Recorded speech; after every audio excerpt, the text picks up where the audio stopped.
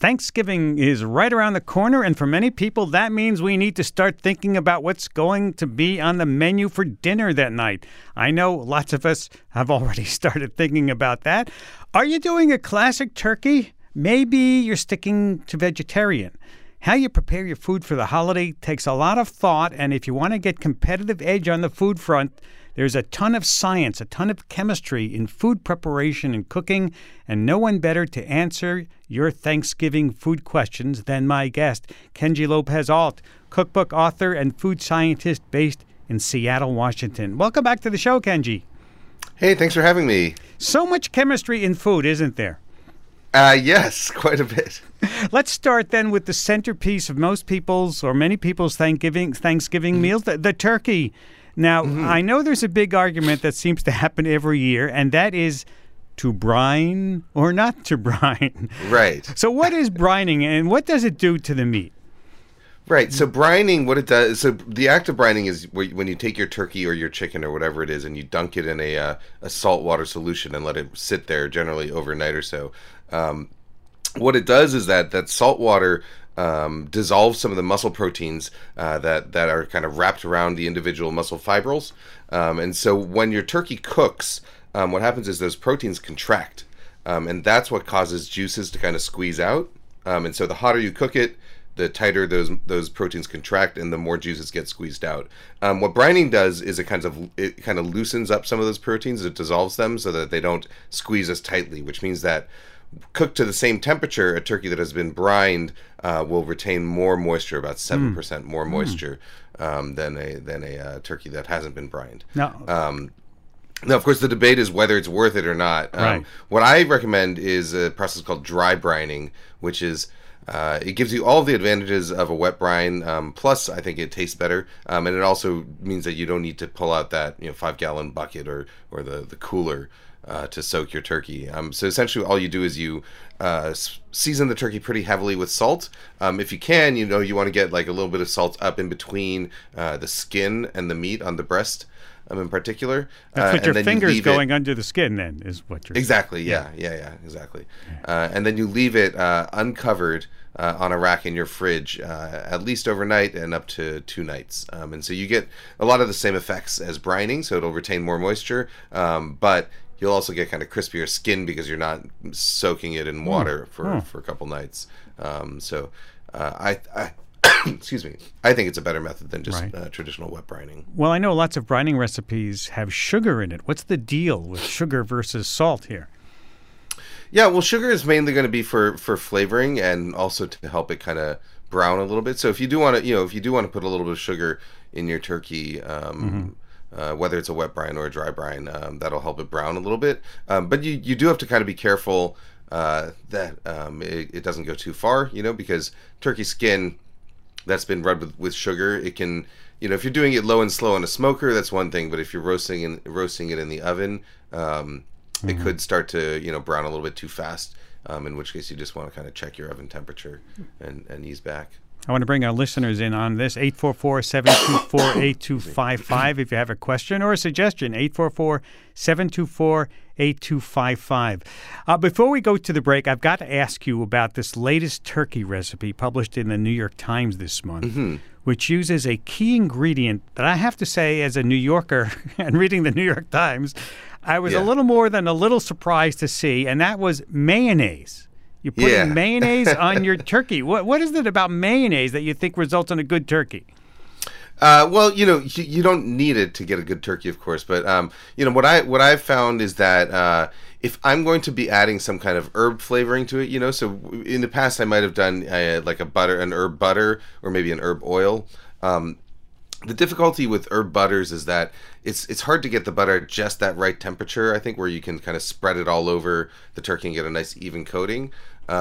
Whereas mayonnaise, whether it's straight out of the fridge or at room temperature, it spreads and it holds its place really easily. So it makes it really easy to get those herb flavors into a sort of wet mix that you can then get all on like an even coating on the surface of the turkey. The other thing that mayonnaise offers over butter is that the protein in the mayonnaise, and this is true whether it's a vegan mayonnaise, which is stabilized with plant proteins, or a traditional mayonnaise stabilized with egg proteins. The protein in there is going to help kind of solidify it.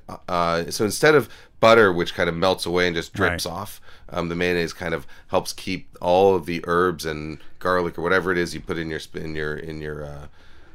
mix right up there against the turkey as it roasts. And by the time it's done roasting, of course, there's no it doesn't look like mayonnaise. Okay. It all breaks. And it just I looks feel like better oil. now.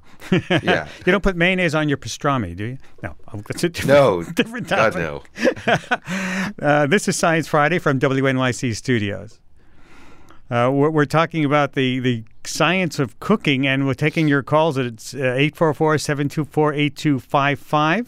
I have a tweet that came in. It's kind of interesting. Why do we preheat the oven? John on Twitter wants to know. Is it a logical thing about standardizing cooking times, or does the immediate heat do something different or better than letting the food come up to temperature with the oven?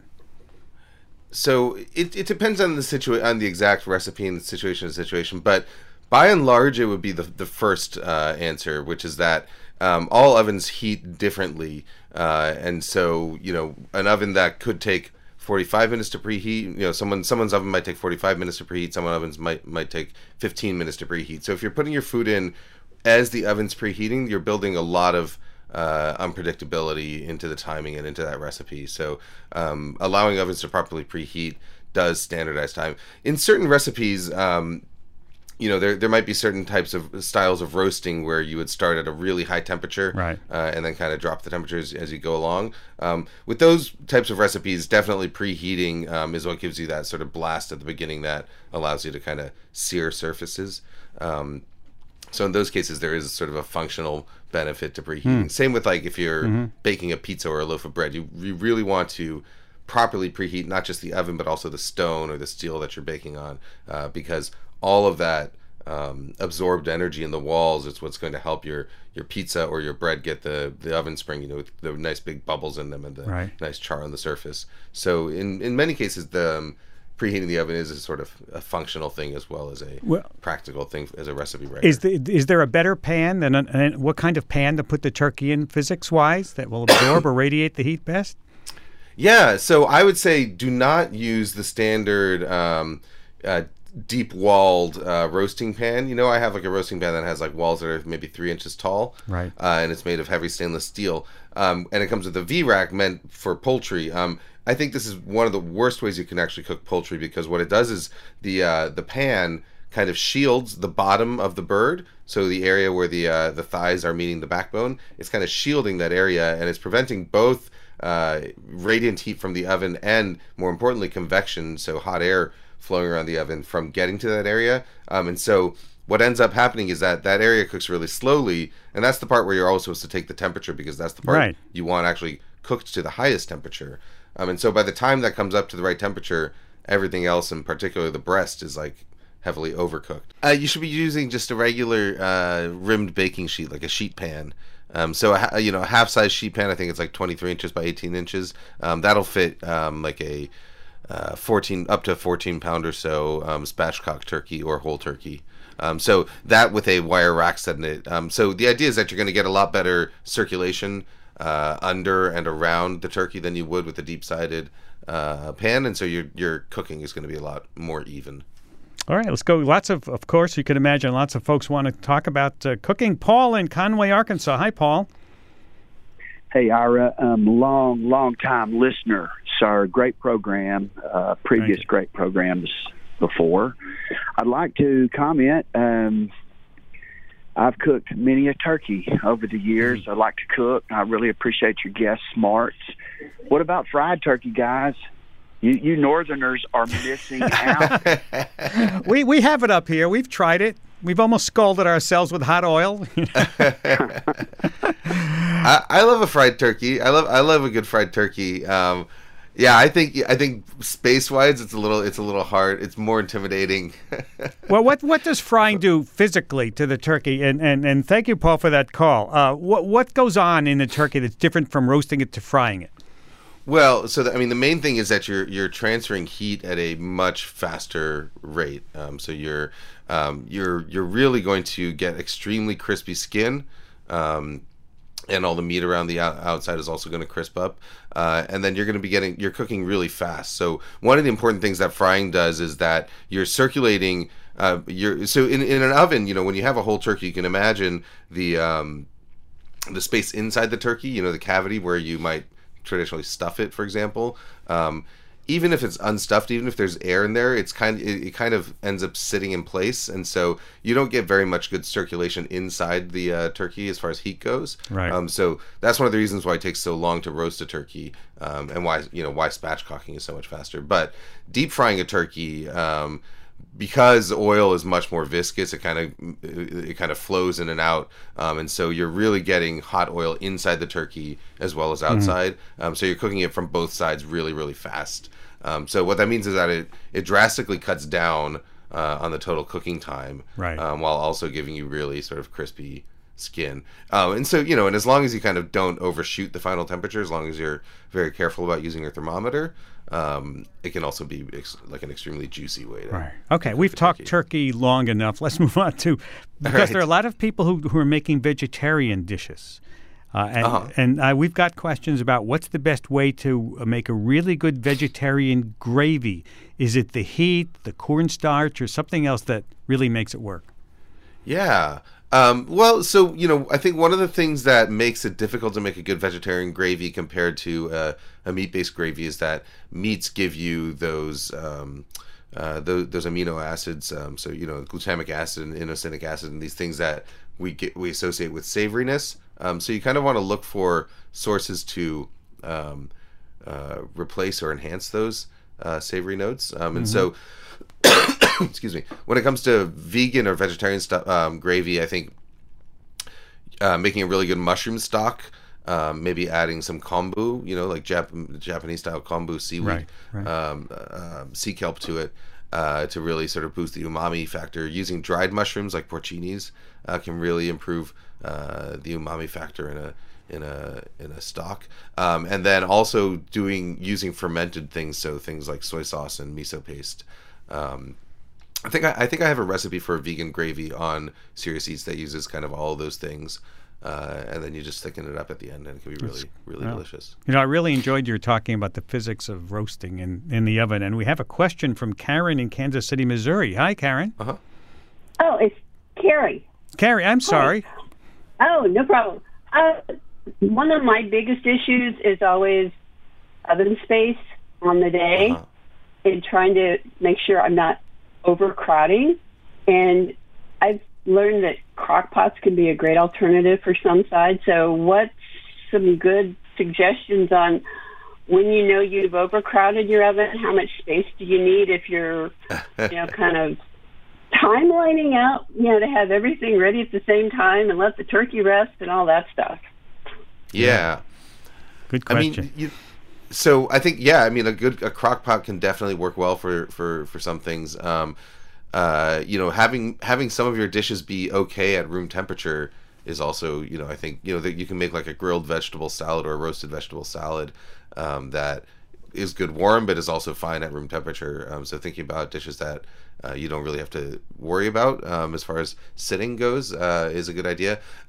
When it comes to oven space, I at Thanksgiving, I grew up in a New York apartment, so a little galley kitchen with a tiny stove, and I think the way we treated the oven on Thanksgiving was that towards dinner time it would sort of just become the warmer, right? So excuse me, everything else was baked ahead of time. So the turkey was roasted, the sides were, the stuffing was baked in its dish, the Brussels sprouts were roasted and all kind of in heat-proof containers. And then once the last thing that you actually need to bake or cook in the oven is done, then you can just pile everything back in to rewarm.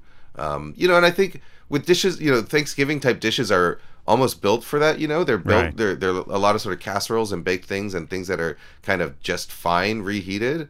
And are almost even sometimes better reheated. Yeah, they taste better. So I don't think you have to worry too much about, for most Thanksgiving dishes, I don't think you have to worry about them going, straight piping hot directly out of the oven onto the table. All right. I think reheating them and holding them is totally fine. Let's go to Slushy in California. Hi, Slushy. I'm sorry, I got your name correct?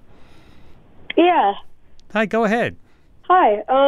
My question was, are biscuits something that you can have for Thanksgiving?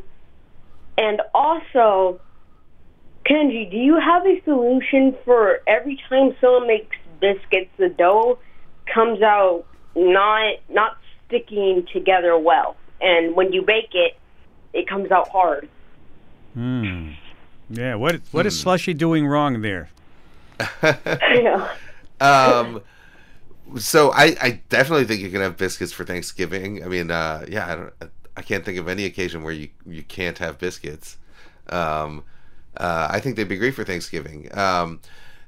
As far as the second question, I think I'd need to know a little bit more about exactly what's going on. So it sounds like the dough's coming out too dry, but the biscuits are also coming out too hard.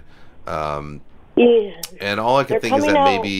maybe you need to be using a lighter flour. So instead of like an all-purpose flour, using a something like white lily or a biscuit flour or a cake flour that will be a little bit lower in gluten, so more tender. That's a good idea, but my mom she'll use all the ingredients, because we have like a whole book of ingredients that we kind of use for the biscuits. And whenever she makes them using the recipe, they turn out incredible. But I'll use the same recipe, and they'll turn out like literal cookies. So sounds like maybe you need to work with your mom more closely. Yeah. Yeah, that is a good solution. All right. Yeah. Because I'm gonna kind of have family over, and I feel like if I do a baking assignment for my class and I give them that, they're kind of gonna. My reputation's kind of going to be ruined. It's embarrassing. It's embarrassing. All right, Slushy, we got to go on, but thank you. That's an interesting phone call. Maybe your mom can help you out. Thanks for calling. Let's talk about, you mentioned before a little bit about leaving stuff out on the counter, and this is a question we get asked all the time. How long can I leave things out on the countertop and feel safe that the bacteria is not going to do its thing when it's out there?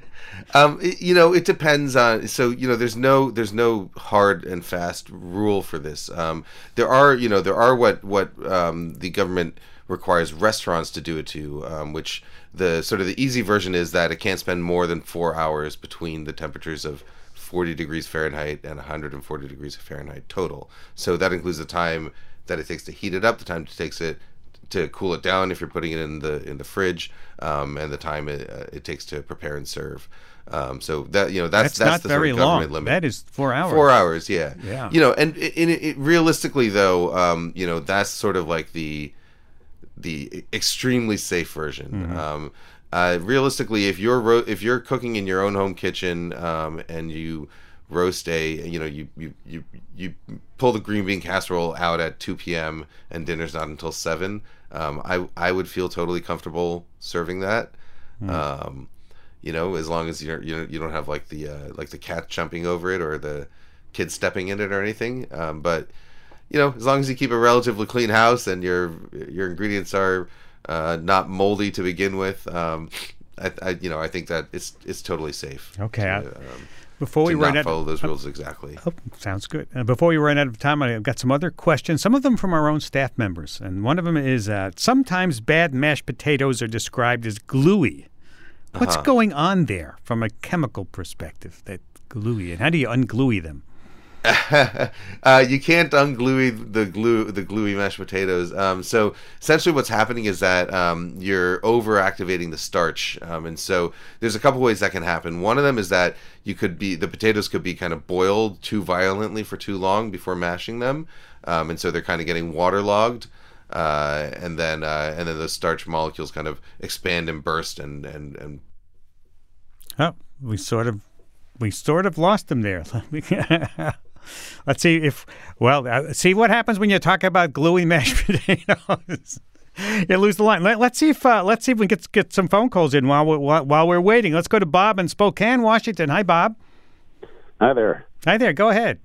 Okay, well, my favorite way to prepare Thanksgiving turkey is using the sous vide method, and that's where the food is placed in a food-safe plastic bag and then cooked at a lower temperature in a water bath. Typically, I'll take and section the turkey, remove the leg quarters, the wings, and the breast meat, and one leg quarter and one wing goes in a 1-gallon plastic bag, and then the breast meat goes in another gallon plastic bag. And then it's dry brined with salt, and you can use herbs and spices on it.